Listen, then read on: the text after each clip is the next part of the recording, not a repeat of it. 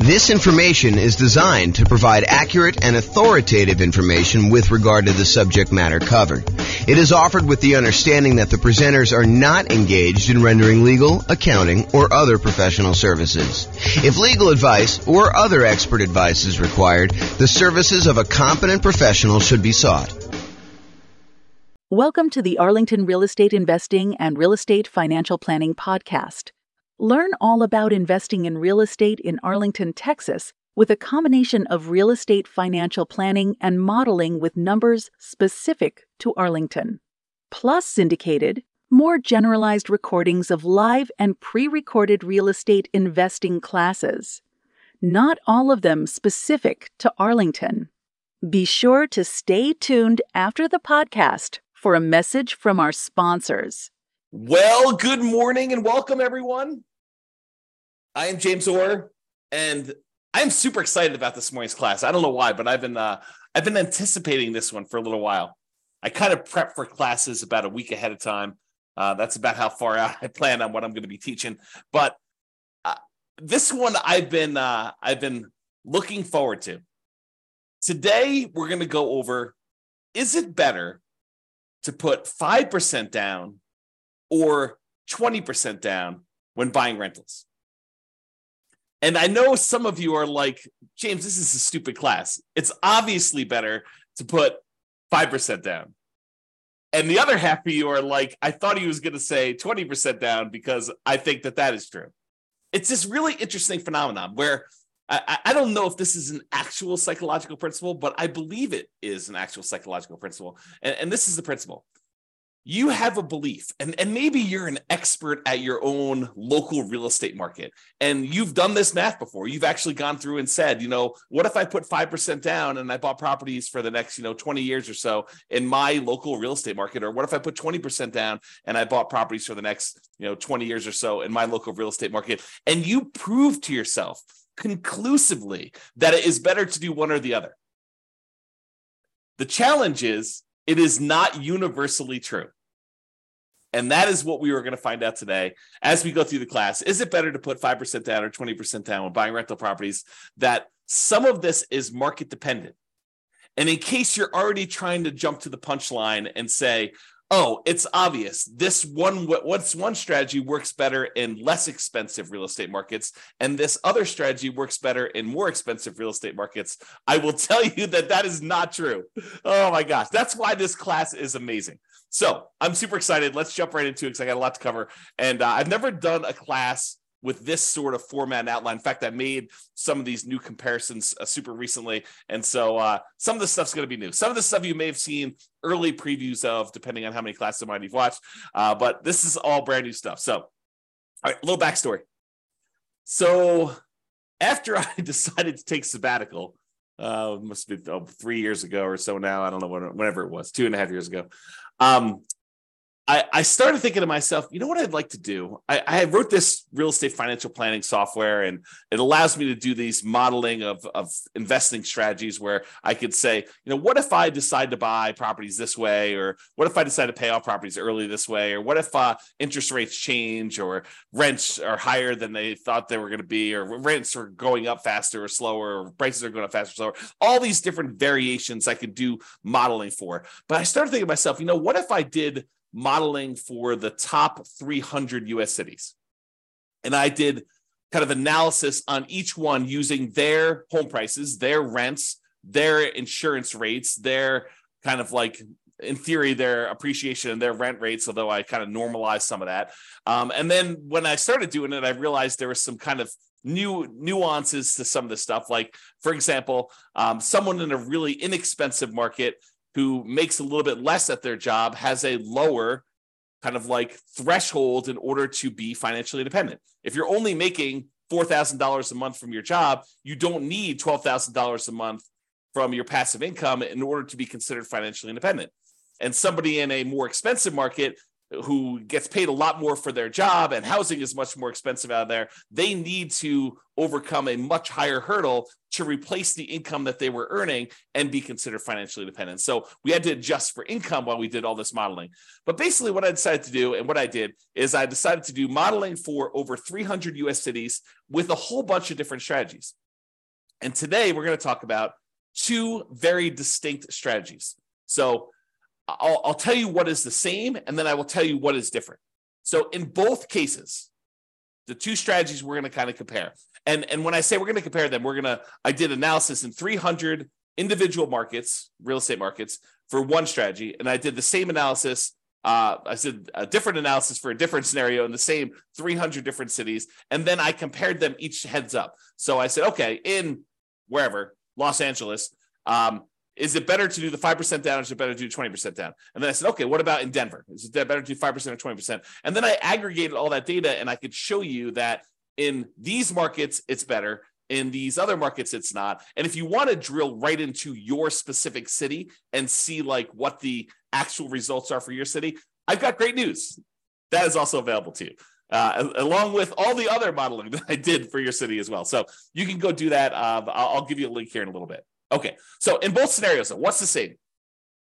In both cases, I said you're going to buy an owner-occupant property with 5% down, and by putting 5% down and doing an owner-occupant loan, you're going to have private mortgage insurance. So it doesn't matter if I'm saying you're going to be buying 20% down rentals for the foreseeable future, or if you're going to continue to buy 5% down 5% down owner-occupant properties, move in, live there for at least a year, then convert the previous one to a rental and repeat the process.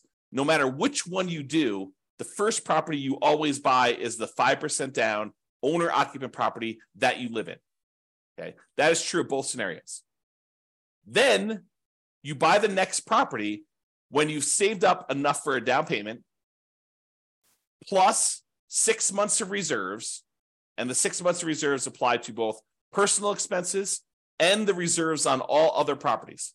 So I will not let you buy your next property until you have the down payment you need plus closing costs, plus any reserves, 6 months of reserves on your personal expenses. Take whatever your personal expenses are, make sure you have 6 months of reserves for that, and 6 months reserves for every other property that you own up to that point.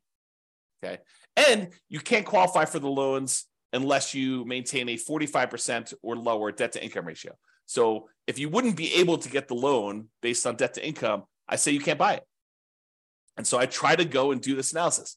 And so you can see that some markets that have, I don't know, less than ideal rental economics, it's going to be harder to buy properties than in markets where it's easier to have those rental economics, where the rent to price is better, in other words.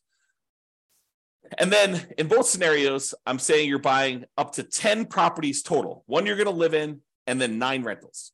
And then I say you could stop after that point and just wait for rentals to increase if that's what you need to do in order to, like the rents to increase in order for you to achieve financial independence or properties to pay off or whatever it takes to do that. Or maybe your owner occupant pays off and that triggers you to be financially independent.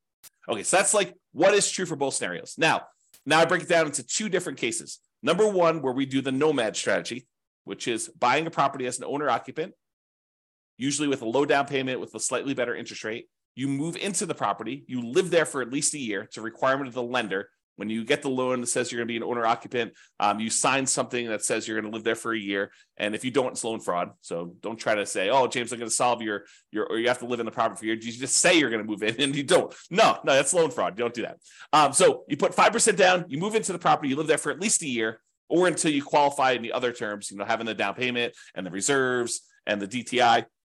And then when you finally do qualify for the next property and you have the money, you buy another rental property, you buy another property as an owner occupant, I should say, you convert the previous one to a rental, and then you repeat this process until you have those 10 properties total. So that is the first strategy where you're putting 5% down in order to buy these.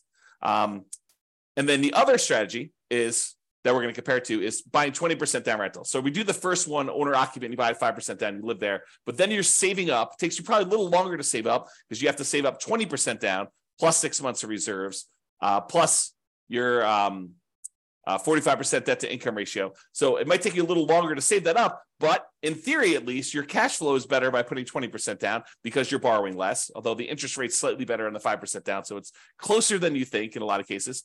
But then you wait to do that. Then you have 20% down payment and you buy the next rental when you have the next 20% down payment and you don't move into any of those properties. You live in the same property from the beginning. So there's another weird thing that's going on here.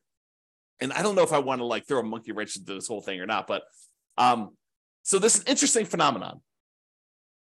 And I'm still on the fence as to whether or not I want to go here. I will go here because I'm not driving. So I might as well go there, right? Okay, here we go. So this is the interesting thing that happens. If you think about what it takes to be financially independent. In fact, let me cover this when I go over financial independence, which is on the next slide. In the meantime, there's a link on here for those that are watching the video, realestatefinancialplanner.com/model. Allows you to see all the different modeling I did in 300 cities. And there's a specific page where I compare doing this nomad strategy, which is to buying the 5% down ones to buying 20% down. So you can see the link on there if you want to go do it. All right. So I'm going to I will remind myself to go over this little interesting quirk thing related to being financially independent and how it could be slightly different in the two different strategies. But let's say this. So one of the things we're going to talk about today is whether or not one strategy gets you to financial independence faster than another strategy. So in order to do that, I need to tell you what being financially independent means mathematically. And so this is my little graphic for showing you kind of, what it means to be financially independent. And really what it comes down to is there's 5 sources of income that counts towards you being financially independent. And for us, being financially independent means replacing the income that the person made in that particular city working their job, but now with income from their investments. Okay. So there's 5 sources. Number 1 source is any net positive cash flow from rental properties. This is the cash flow after all of your expenses. So all the income from the rental properties, rent, and anything else you have. If you had laundry income or rent from a garage that you were renting out or an RV space that you rented out that you were getting some extra cash flow from or anything like that, or all the income coming in from the rental property minus all the expenses, including vacancy, the principal and interest on the loan, any taxes, PMI, if you've got PMI, private mortgage insurance, any type of insurance payment on the property, any maintenance, any management on the property, all of those are expenses. So the difference between all of the income and all the expenses is your net positive cash flow. That contributes toward whether or not you are financially independent. That net positive cash flow number, if that exceeds how much you are making from your job, then you're financially independent. I assume you quit your job and you can go on from there. So that's kind of like the trigger for that. So that is one of 5 sources. So that source, plus if you happen to have any extra money invested outside of the rental properties, like anything invested in stocks or bonds, or if you are making hard money loans as a hard money lender yourself, any money that you have outside of the equity in your properties, as an example, that you have invested in these things like stocks, bonds, loans as a lender, or whatever else you've got going on there, times a yearly safe withdrawal rate. If you remember the Trinity study or the 4% rule, if you've heard of that, any money that you have invested times this 4% rule, that would also count towards you being financially independent. So let's say hypothetically, you never get to the point where you qualify with a 45% debt to income ratio and you end up with this big pile of money. Well, the pile of money still counts towards you being financially independent. It just counts in a different way. So while you're waiting to buy the next property, if you save up $1 million, which I don't think happens in this case, we have to go look at each individual city to verify that. But if you saved up $1 million and we use that 4% safe withdrawal rate, then $40,000 per year would be generated by that $1 million invested in stocks or bonds or loans or whatever you're doing with it. And then that would count towards you being financially independent, even if you were not buying rental properties as quickly as you would hope, because you're limited by something. In this case, it probably wouldn't be the money, the down payment or the reserves, but it probably would be the debt to income ratio if this were to happen. Or maybe you buy your 10 rental properties and your 10 rental properties don't quite get you to where you need to be because the cash flow on them happens to be not ideal in your marketplace. And so maybe you have negative cash flow or slightly positive cash flow on those. And then you're saving your money elsewhere from your job because you're continuing to put it away and investing in whatever it is, the stock market. And then that would count towards your being financially independent as well. So number 1, net positive cash flow from rental properties, plus number 2, invested assets times the safe withdrawal rate. And then there's 3 other sources of passive income that I kind of count. If you get to the point where the person is over 65, you could get Social Security, and your Social Security payments would count towards you being financially independent. Or if you bought any annuities, which in this modeling, I did no annuities at all. So if you had annuities, though, those would count towards you being financially independent. And number 5, if you had a pension from your job, that would count towards you being financially independent. But for our modeling, it's primarily going to be number 1 and number 2, that net positive cash flow and any money you have invested at a safe withdrawal rate. Okay. So that is financial independence. Now, I'm going to talk to you about something else. So here's the interesting thing. Imagine for a minute that you're making $10,000 a month from your job. And so your criteria for being financially independent is now $10,000 a month. And that includes you paying either rent on a property you're living in, or if you happen to buy a house and you're paying a mortgage on it, the mortgage payment on the property that you're living in. Because in order for you to kind of maintain your lifestyle in retirement, you need to have that mortgage payment that for the property you're renting and living in yourself, or the mortgage payments, did I say mortgage payment? The rent you're paying on the property that you're renting and living in yourself, or the mortgage payment on the property that you bought and you're living in. But what happens when you finally get to the point where the property that you bought is paid off and you no longer have a mortgage payment?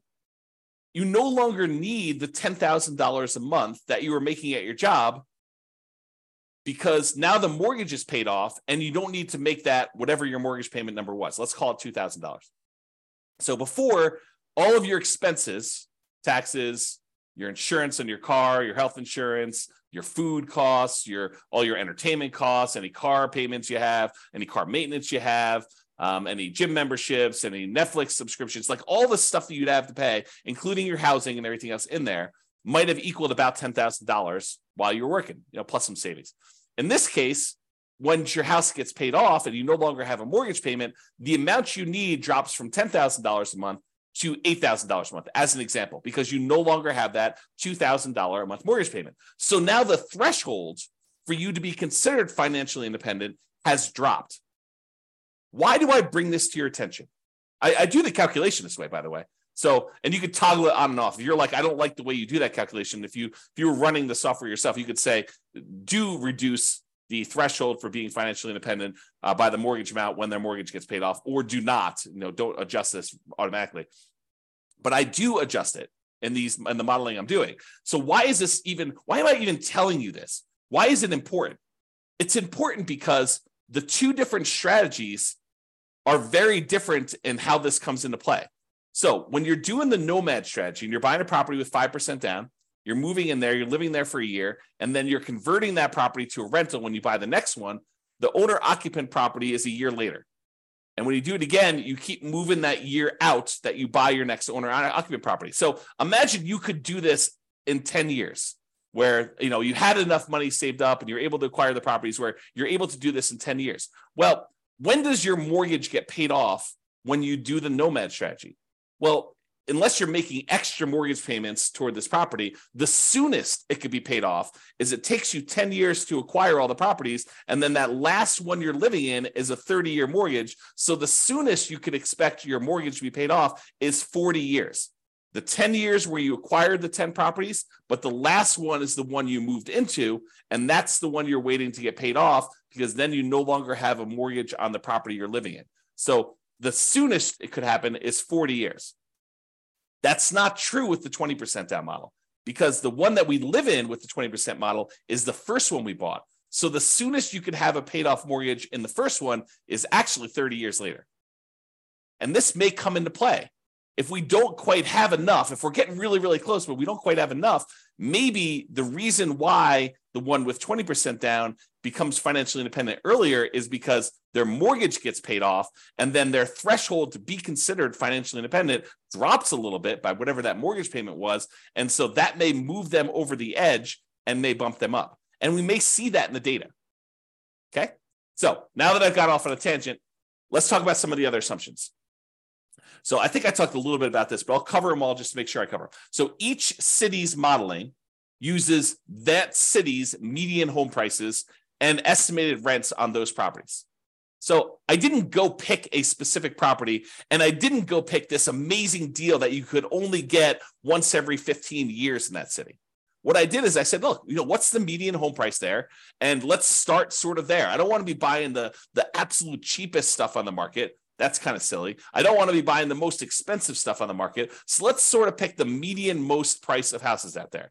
And as soon as I tell you this, some of you are like, that's ridiculous. That's a ridiculous assumption for you to go use a median home price and estimated rents. I never am buying the median home price as an investment in that marketplace. And I would agree with you. I would say to you, I think that's true for a lot of folks. And so our modeling is sort of like a baseline for how this city might do. you should expect to pick better properties that are probably a little bit lower than the median and that have really good price to rent ratios. So it should improve from here.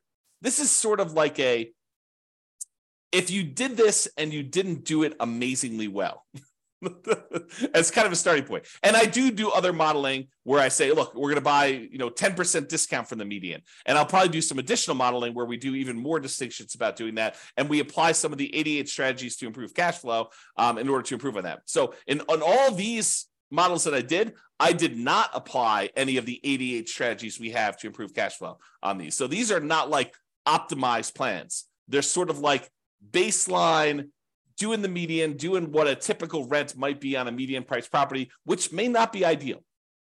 I grant you that. Okay. The next assumption, the job income does vary based on the city. We don't assume that someone living in Los Angeles earns the same as someone living in Mobile, Alabama.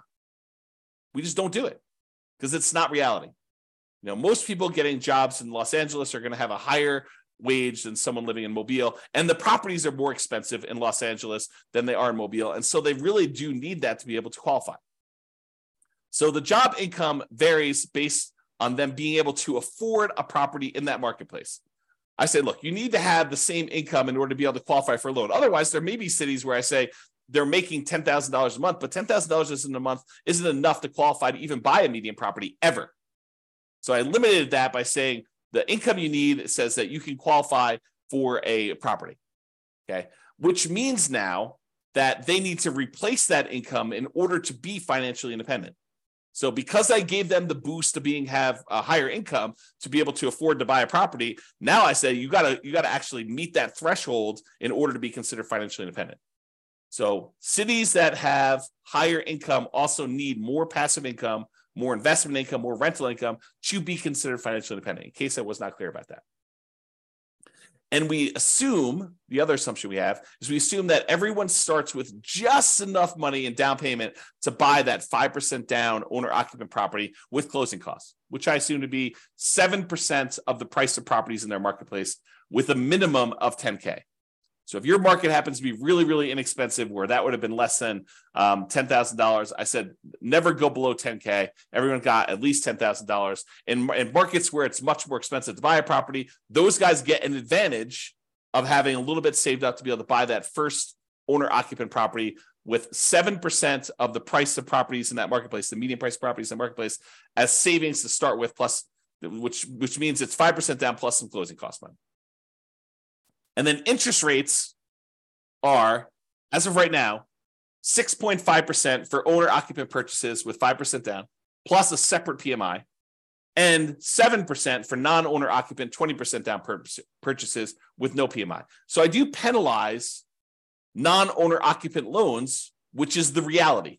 So if you were going to go get an owner-occupant loan with 5% down, you'd be paying about 6.5 in our marketplace, a little bit higher, a little bit less, depending on when you time it. And I will change this over time and rerun the analysis. And then the non-owner-occupant guys are paying 7% for the 20% down, and they do not have PMI. A point on things changing over time. So I'm going to show you numbers from today. But if you come back, if you're listening to this recording after the fact, you may go to the page where you could see the details and the assumptions and the new modeling, and you may see all the numbers different than what I said. Why? Because if I come back in here and I adjust all the interest rates for all the things and rerun them, then they may be different. Some cities maybe do better, some cities may do worse. Or if you come to me afterward, you said, hey, James, I saw your presentation, and I'm going to ask you to do this for me at the end, but hey, I saw your presentation. I happen to live in Atlanta.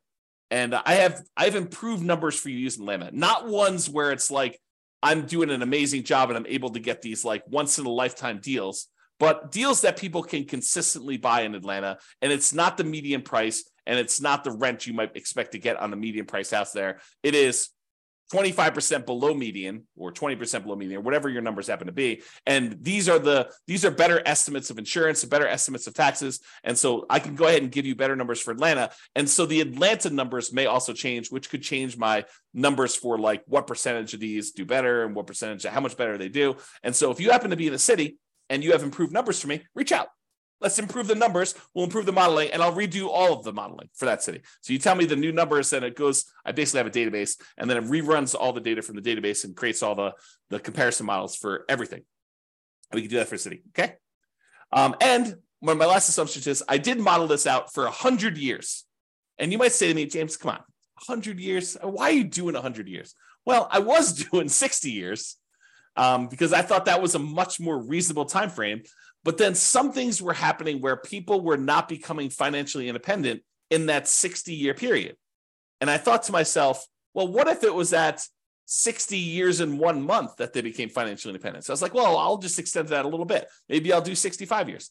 And eventually I got to the point where I kept doing that. And I was like, why don't I just do 100 years and see who becomes financially independent in 100 years? Yeah, if it gets really, really far out, it's probably not going to be realistic to think about somebody becoming financially independent 92 years out. But I do run it that far out so that you could see what happens as an example. Okay. Now, if you want to see all the details of what I'm talking about, if you go to realestatefinancialplanner.com/model, you can either pick from a whole list of comparisons. What's better, 5% down, 20% down, which is what we're doing here, or 20% down versus 25% down, or paying PMI up front versus not paying, hiring a property manager versus not hiring a property manager. So there's all these different kind of comparisons I'm doing on there. Or pick your specific city and drill down into all the different modeling I did for your specific city. You can do that. Go to realestatefinancialplanner.com/model and you can see that. Now, I have to warn you, I sometimes wonder if I should lock down this analysis and make it only for clients. Right now, it's all open, but there may be a point in the future where I lock it down. And I say, look, doing this modeling, the people that are supporting us financially, maybe I should reward them with some extra stuff. And so that may change in the future. As of right now, it's completely open. All right, with that being said, let's jump right into the data. So there's primarily two things I'm going to be looking at. Although I do look at some other things like risk too, which is fascinating. Like certain strategies, they may be faster, they may give you a higher net worth, but they're riskier, and you may not want that extra level of risk, which totally fascinating subject. Might have to do some deep dives on that. All right, so the two primary ones I'm going to discuss, though, two primary measuring metrics, so the kind of things I want to measure here are how fast they get to financial independence, how fast they are, the passive income they've got coming in from the rental properties and any money they've invested times the safe withdrawal rate, or any of those other passive incomes like annuities, Social Security, or pensions. Like how fast do those get them to the point where it replaces their income? And secondly, net worth. Because you may say, look, I didn't technically get to financial independence, but after 50 years, I have $14 million in net worth. I can live off that. I may be dipping in more than the 4% safe withdrawal rate, and maybe my cash flow from rental properties wasn't good enough, but I could just sell the rentals, take all the money and do that, which leads me to another comment about this. I am not doing any optimization. There are strategies where you buy more properties than you need and you sell off some of them to pay off the remaining to improve your cash flow enough where that will trigger you being financially independent. I did not do that here. And that is a legit strategy for doing this. Or there are some strategies where you buy enough rental properties where eventually you get to the point where the equity in the properties, after all your expenses selling them, could be sold, invested in something like stock market, and use a 4% safe withdrawal rate, and that would trigger you being financially independent.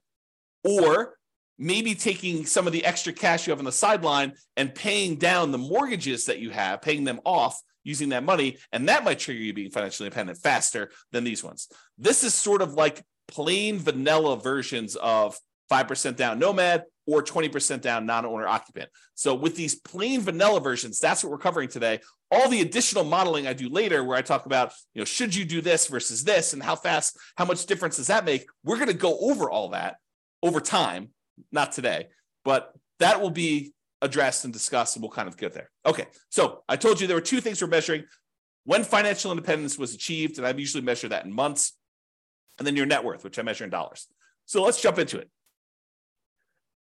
In the baseline nomad model, which is putting 5% down, 17 of those did not technically achieve financial independence in that 100-year period, but they still had significant net worth. But 17 of the 300, I think there's 305, but it's just over 300 U.S. cities. So 17 out of the 300 or so that we have there never technically achieved financial independence. They have significant net worth, but they didn't achieve financial independence. In the 20% down group, of all the analysis we did for the 20% down group, 22 of those didn't achieve financial independence in that 100-year period. Again, they had significant net worth as well, but there were a certain number that just never quite got there. Rough markets where it's really hard to make rental properties work. So, a little bit less than, I guess it's probably about 5%, a little bit more than 5% or so. If you think about it as a percentage of the 300 cities, it was really, really hard to make the economics work in that marketplace. Now, as another side note, the people buying 20% down non-owner occupant properties, they could have just as easily said, look, I'm saving up my money. Why don't I go buy rentals in a property where the economics do make sense? I could have bought properties in a property where cash flow made a lot more sense than buying in the market where it's really, really hard to make cash flow. I didn't model that, but that's a reality, right? You can't quite do that with the nomad strategy because you're putting 5% down and you're moving into the properties and living there.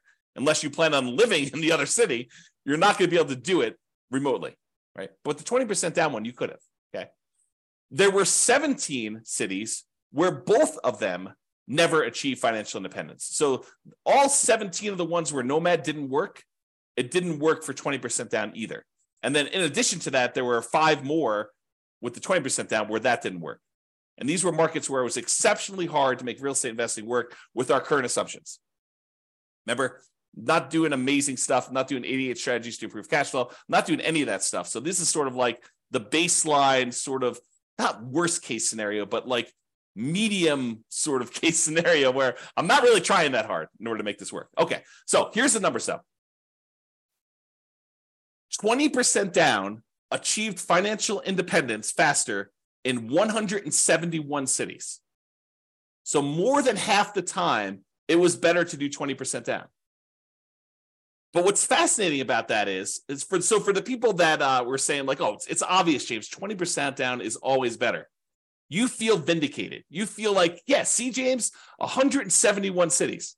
Well, not so fast because 97 cities, it was faster to do nomad. Mind exploded because it's crazy to think about this. There are some cities where you would be better off doing 20% down, and there are some cities where you would have been better off doing the nomad strategy in order to achieve financial independence faster. And in 37 cities, it didn't make any difference at all. It was exactly the same amount of time, whether you did 20% down or 5% down. So in 37 cases, it didn't matter. You could have chose whatever you want to. So about 10% of the time, a little bit more than 10% of the time, it didn't matter which one you choose. Pick either one you want. But in 171 cities, a little bit more than half the time, you would have been better off doing 20% down. In about a third of the cases, you would have been better off doing nomad. That's crazy. That's really crazy, right?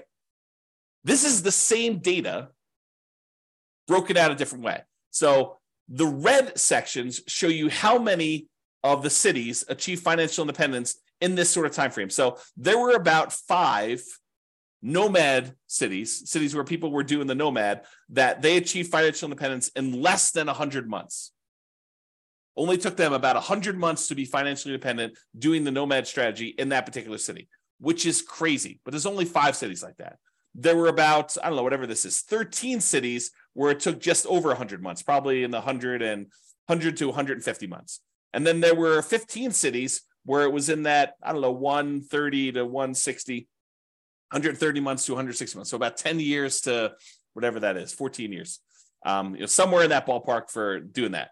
And then it kind of goes down a little bit and then it kind of goes up here. But there's some other stuff here. So remember what we said with the nomad, the fastest they could actually pay off a property would be about 40 years.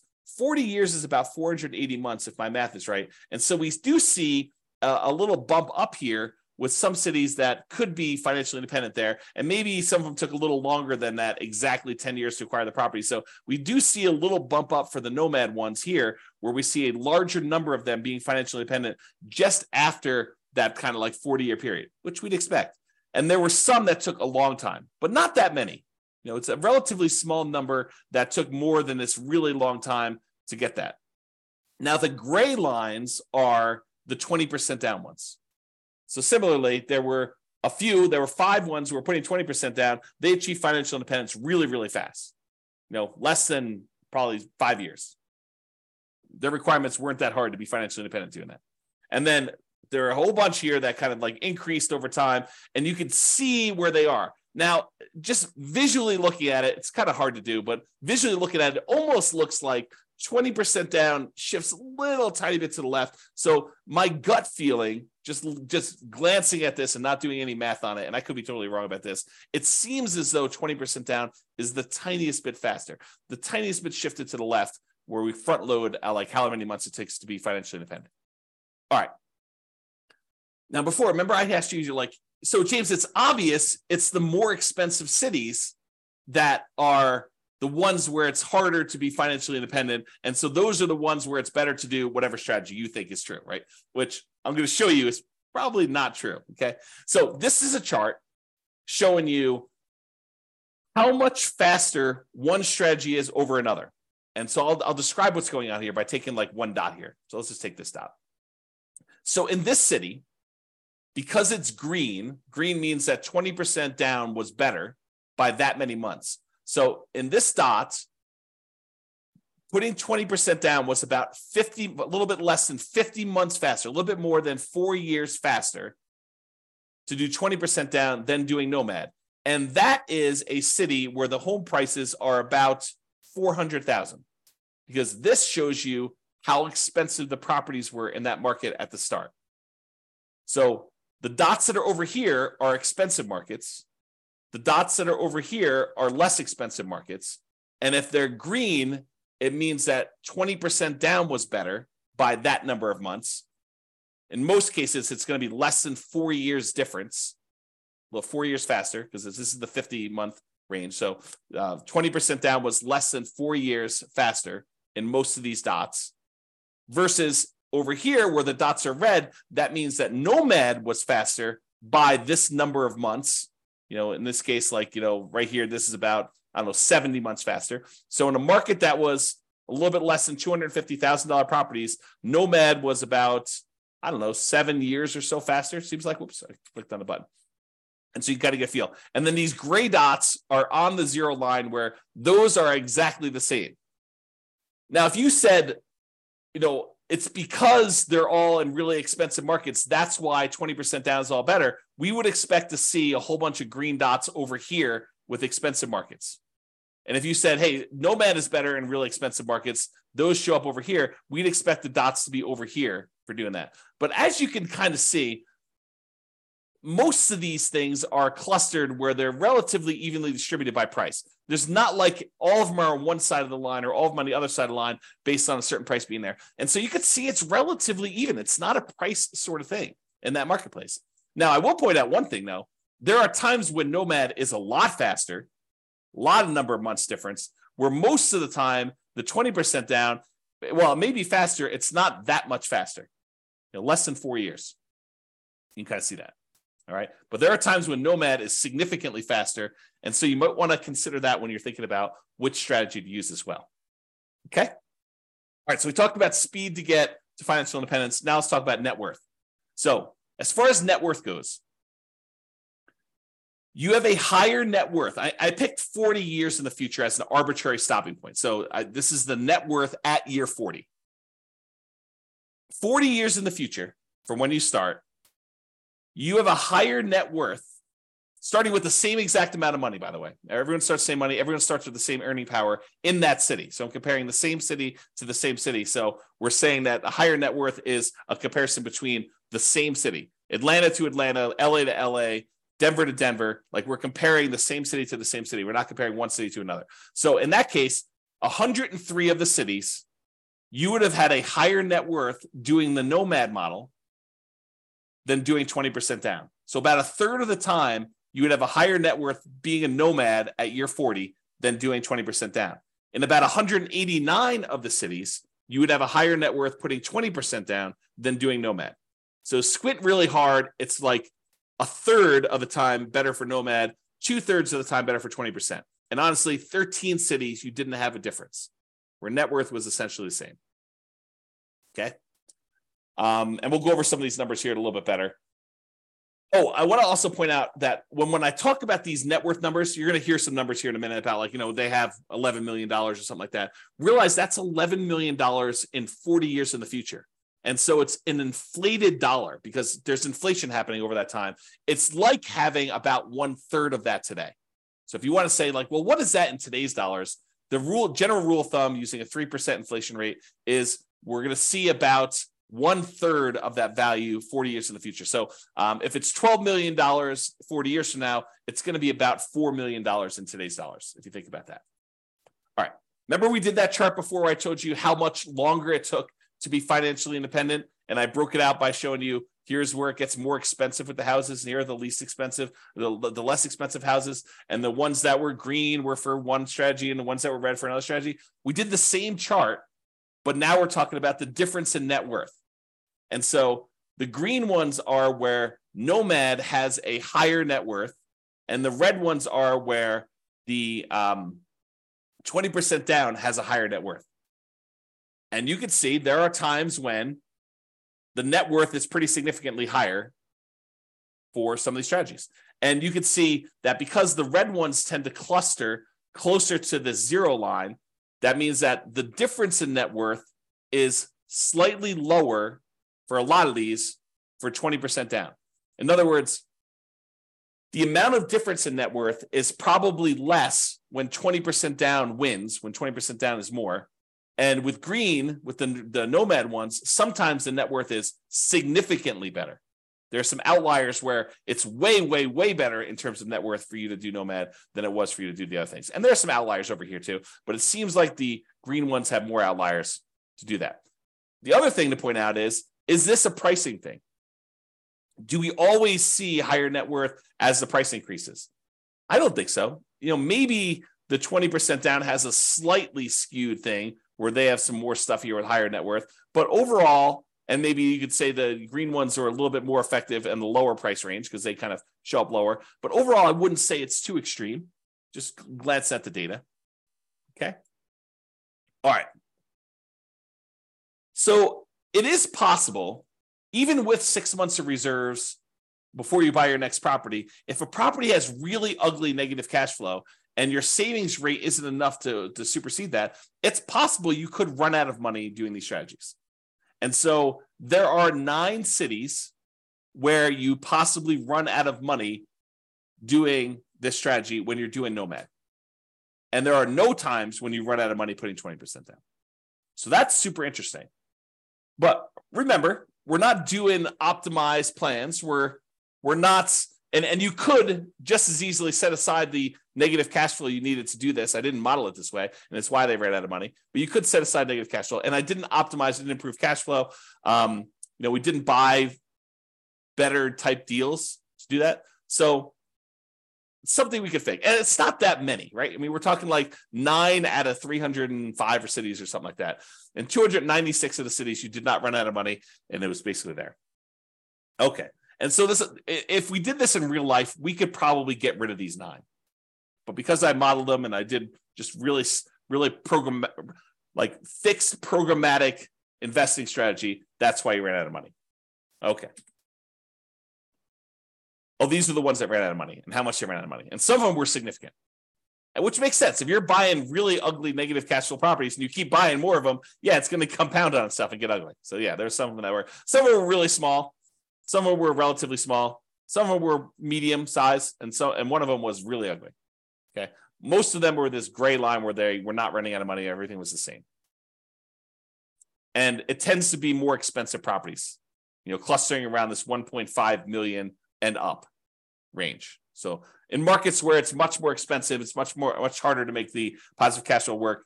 Those are the ones we're seeing that with. Although there were a couple down here where you just had ugly ratios. And this could be another situation where, I'm using numbers that I think are realistic, but I'm not an expert at whatever city they are. I don't even know. But, I'm not an expert at whatever city. And you look at my numbers, you're like, James, no wonder why your numbers aren't working. Your rent is about 20% low. Okay, well, tell me that and we'll fix them. All right, here's the summary. I break down the summary in two ways. I look at what the average was for all 300 cities, and then I also look at what the median was. So the average is you take all the numbers, you add them together, you divide by however many there were, 305 or something like that. The median says, okay, stack all the numbers so that the lowest number is up here, the highest number is down here, and pick the middlemost value. So it gives you an idea of what the middlemost or the median number would be. Okay, so let's look at this. As far as median goes, the middlemost number, the median most net worth, the middlemost net worth doing the Nomad model at year 40 is about $8.2 million. So half of them were better than that, half of them were worse than that for how much net worth you'd have. $8 million versus it's at $8.2 million. 20% down is $8.9 million. So it's a little bit higher in terms of net worth on median, a difference of about $640,000. So again, 40 years in the future, it's really a third of that. So it's like a $200,000 difference, or about 7.8% difference. Not like nothing, but not crazy extreme either. So the difference between net worth between these two, 40 years in the future, it's about $640,000. It's like almost being a difference of $200,000 now on a $3 million-ish net worth. Yeah, not super crazy significant in my opinion. Okay, the median, as far as whether they were short on money, the typical property was not short on money, never ran out of money, and we in the median most case we bought all 10 properties in both situations. And as far as how long it took on median to achieve financial independence, for the Nomad model, the middlemost number was 529 months, which if anyone wants to do the math, what's 529 divided by 12? Let me use my calculator. I'll tell you a second. Let's see, calculator, 529 divided by 12. So about 44 years on median. So half of them were better than 44 years, half of them were worse.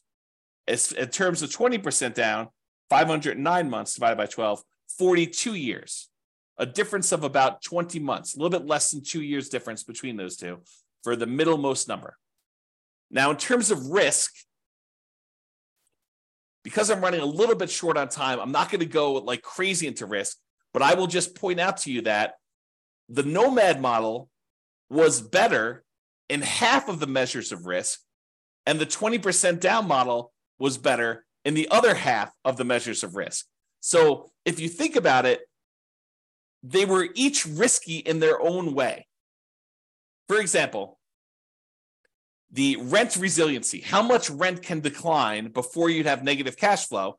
Because you're only putting 5% down, you might think the Nomad one is riskier. But it turns out it's actually slightly less risky because we're measuring the risk over the entire period of time.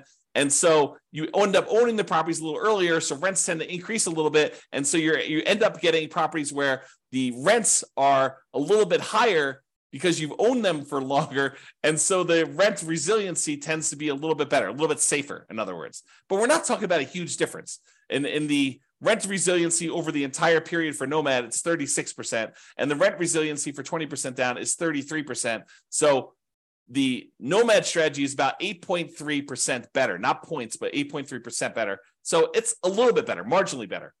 But when you look at like debt to income, it's better from a debt to income perspective that you put 20% down because you have less debt compared to the income you have because you put more down.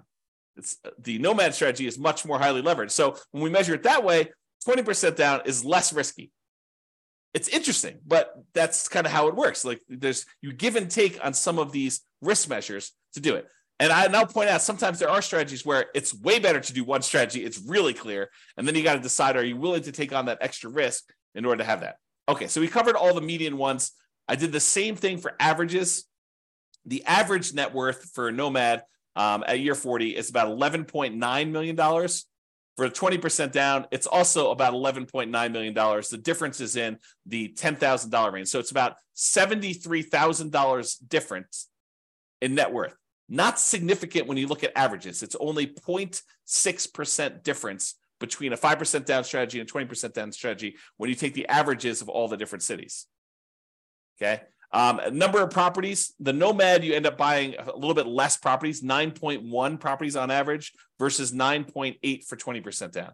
Again, not that significant of a difference. In terms of the months before financial independence is achieved, 547 months on average for Nomad versus 544 months for 20% down. It's only 2.6 months difference on average. That's really very similar. I mean, that's like a rounding error in whether one person increases rent on a property early or not. It's really not that big of a difference at all. So they're interchangeable. And again, it's very similar risk. 3 out of the 6 measures of risk, it's better to do Nomad, and 3 out of the 6 measures of risk, it's better to do 20% down. Kind of interesting. It's much closer than I think a lot of people would have thought. All right, I've been talking about this throughout the presentation, but I have a slide on it. So we're using a median property price, and we're using sort of like the rent for what that median property price would be. You could apply all of the 88, or some of the 88 strategies, never apply all of them. Some of the 88 strategies we have to improve cash flow to improve on these numbers. So these are not like best case scenario by any means. We're basically using median price properties and what rent might be on those in each market. You should be able to choose and do better. And I do model some of those improvements and see the impact. If you go to the models page, you can look at those. If you're an expert at your local market, this is my call to action to you. If you're an expert at your local market and you want to help improve my numbers for your local market, just reach out via email and I can make an update to the numbers in the database and I can rerun all the scenarios for your market to improve them. I assume it's improving. Maybe it's making them worse. I'm not trying to show you best case. That is never my intention. So don't like email me and say, James, here's the property I just bought. It's a freaking amazing deal. Because I don't care. I don't care I care like great job, dude, the amazing deal. But I don't care for like running my numbers based on your amazing deal because no one else can replicate your amazing deal. You may not be able to even replicate your amazing deal. You want to go to buy 12 of those? Good luck. And that's the problem. I don't want to use like these amazing best case numbers because I don't want it to be like, hey, James, where can I get the deals you're showing on the website? Because those are crazy good numbers. And I would buy those all day long if I could find them. Yeah, we're not trying to do that. We're trying to do the types of properties that any real estate investor in that market could get and expect to achieve. Okay, so if you have those numbers, reach out to me and we'll do some updates. Local market limitations. So if you're nomading, and I talked about this before, moving into each property, you must be buying properties in your local market. You can't do nomad remotely. You can't be moving into properties in another city. But if you're buying non-owner occupant properties, which is 20% down, you could buy those in markets with better cash flow economics. So if you're in a market where it's one of the really ugly ones where you're going to run out of money with like the baseline stuff, say, maybe I shouldn't be buying properties in this market where properties are $2 million and you only make $2,000 a month in cash flow. That's an exaggeration. That doesn't exist, or maybe it does. But basically, I'm not telling you to do those. You could go choose another market where the economics are better with 20% down. You don't need to invest in your local market in that case. All right. So in conclusion, this is awesome. I don't know. I love this stuff. If you guys love it, reach out to me. If you don't love it, maybe don't tell me because I love it so much. All right. So in conclusion, in our current market conditions, the price, the interest rates, the rents, in 300 plus US markets using less than ideal median price to rent properties, putting 20% down is probably slightly better in terms of net worth and speed to financial independence. Not by a lot though, right?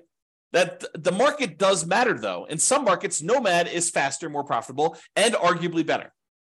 So you can't automatically say X is better.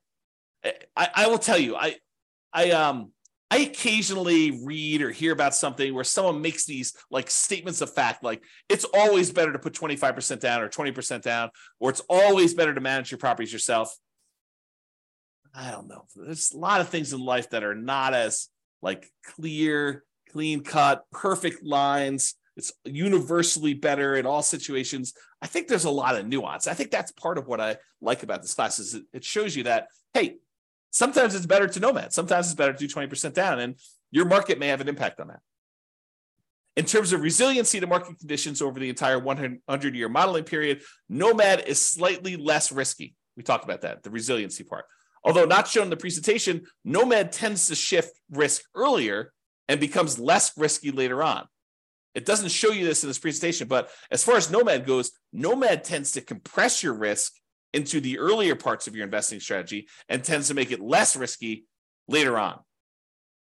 In terms of measuring the risk associated with debt, it's split. In some ways, Nomad is less risky, tends to have more liquidity, especially later on. But in terms of debt to net worth and debt to income, Nomad is riskier because you're putting less down and you have more leverage. And you tend to have more months of reserves when putting 20% down. It's best if you look closer at your specific market and apply as many of the 88 cash flow improving strategies as practically possible to improve on your implementation. That is all I have for you. I hope you enjoyed this. I thought it was awesome.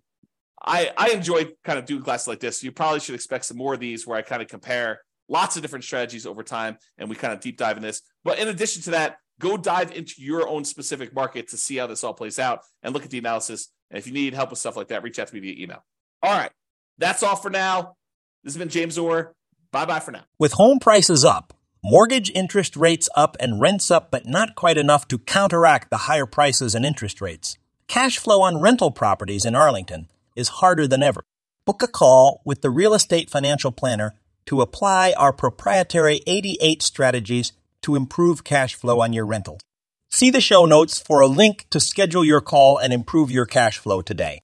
If you're a real estate agent, lender, or professional in Arlington that wants to help our real estate investor listeners, consider reaching out to learn about collaboration opportunities with this podcast.